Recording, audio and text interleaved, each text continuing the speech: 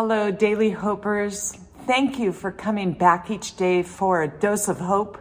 I've been encouraged by the messages that you've given us, that you watch them and that you're being filled.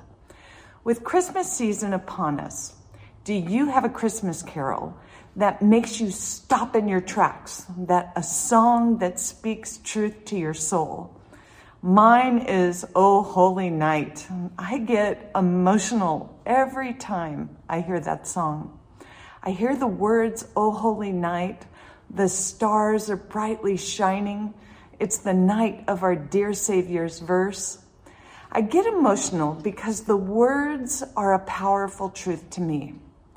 God came as a baby to grow as a man, to bring hope to the world that needs it so badly. I live for that hope. And then when the lyrics come, the thrill of hope to a weary world rejoices. Yeah, I'm an emotional mess. Today we're going to be taking a look at 5 verses in the chapter of Psalms.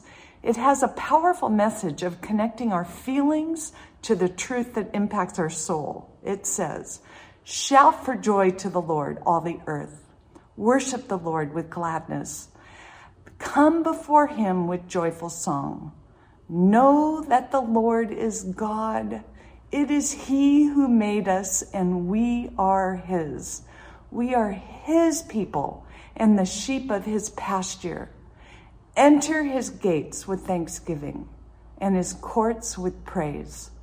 Give thanks to him and praise his name. For the Lord is good, and his love endures forever.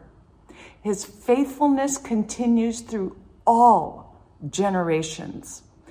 We're going to look back at the first 2 verses and take a look at some of the words that are used there. And so some of the feeling words are joy, gladness, joyful songs. And then it goes into some action words. So it's shout, worship, and in other versions it also says serving him. Also it says coming before him.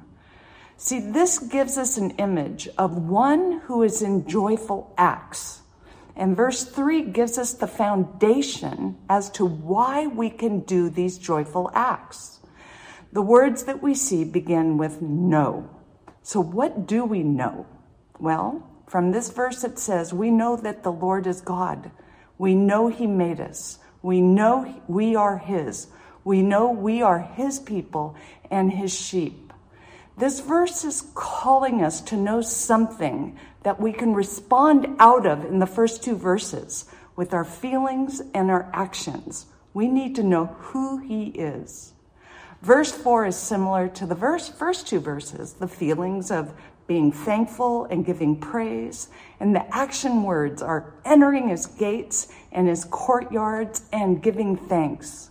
Then verse 5 is the same as verse 3. It gives us the foundation for those joyful acts. It says for, or you could say because the Lord is good, because his love endures forever, because he is faithful in all generations. This verse, again, is the foundation for the one right before it. The same as 3 is the foundation for verses 1 and 2.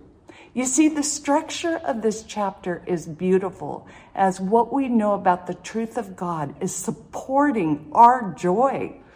John Piper says in The Keys to Knowing How to Live, Psalm 100 compacts all areas of our life: parenting, vocation, how we live in this culture, singleness and marriage. He says life comes from knowing the truth about God, which leads us to joyful feelings, that we can enjoy God because of who he is.